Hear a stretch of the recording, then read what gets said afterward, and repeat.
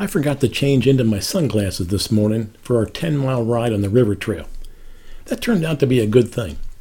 It was a good thing because I was suddenly reminded that what we see in life is always filtered in some way. For when I have my brown tinted shades on, everything takes on a darker hue. And when I have my mirrored blue sunglasses on, the world looks different than it really is. This domino knocked over another domino in my head and started a whole thought train in motion. As this thought train pulled away from the station, I started to ponder other filters I used. For instance, I tend to use the filter of seeing the good in everybody. I use this filter to give even the rotten, selfish ne'er-do-wells the benefit of the doubt. I'm not sure where I got this filter, but I seem to use it a lot. What's interesting about this observation is that once I realize it's a filter, I realize that what I'm seeing is not the naked truth. I'm not seeing reality as it really is.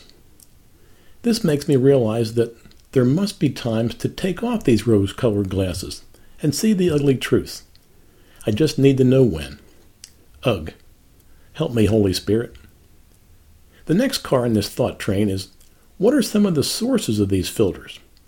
What life experiences create filters? Now, I'm sure our DNA has something to do with it, but since I'm not a genetic scientist, I'll not go there. I'm sure other filters are created by our experiences in life that cause pleasure and pain. We're certainly hardwired to maximize our pleasure and minimize our pain. I remember one rather devastating experience in elementary school that may have implanted the laughter filter in me to cover almost any situation. I have no idea what this game was about, but two kids would be blindfolded and be on opposite sides of a large table. The object was for one to try to chase down the other.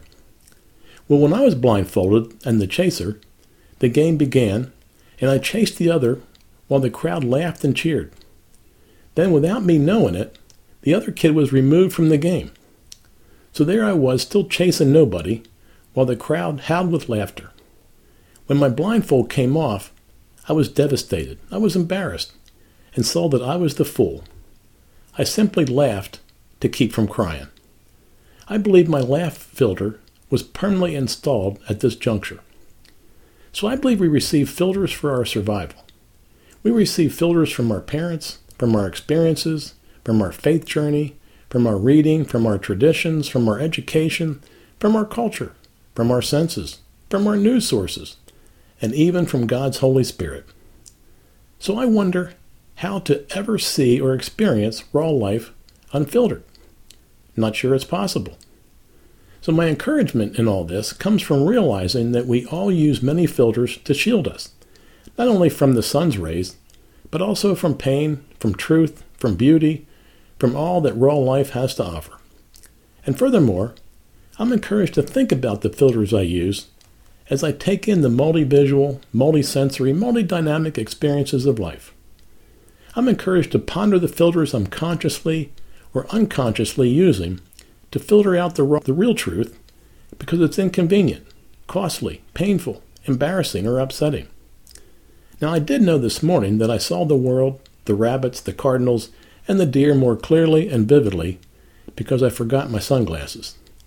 I just hope that I can somehow forget to filter more experiences so I can live more graciously, generously, gratefully, and gracefully for God's glory.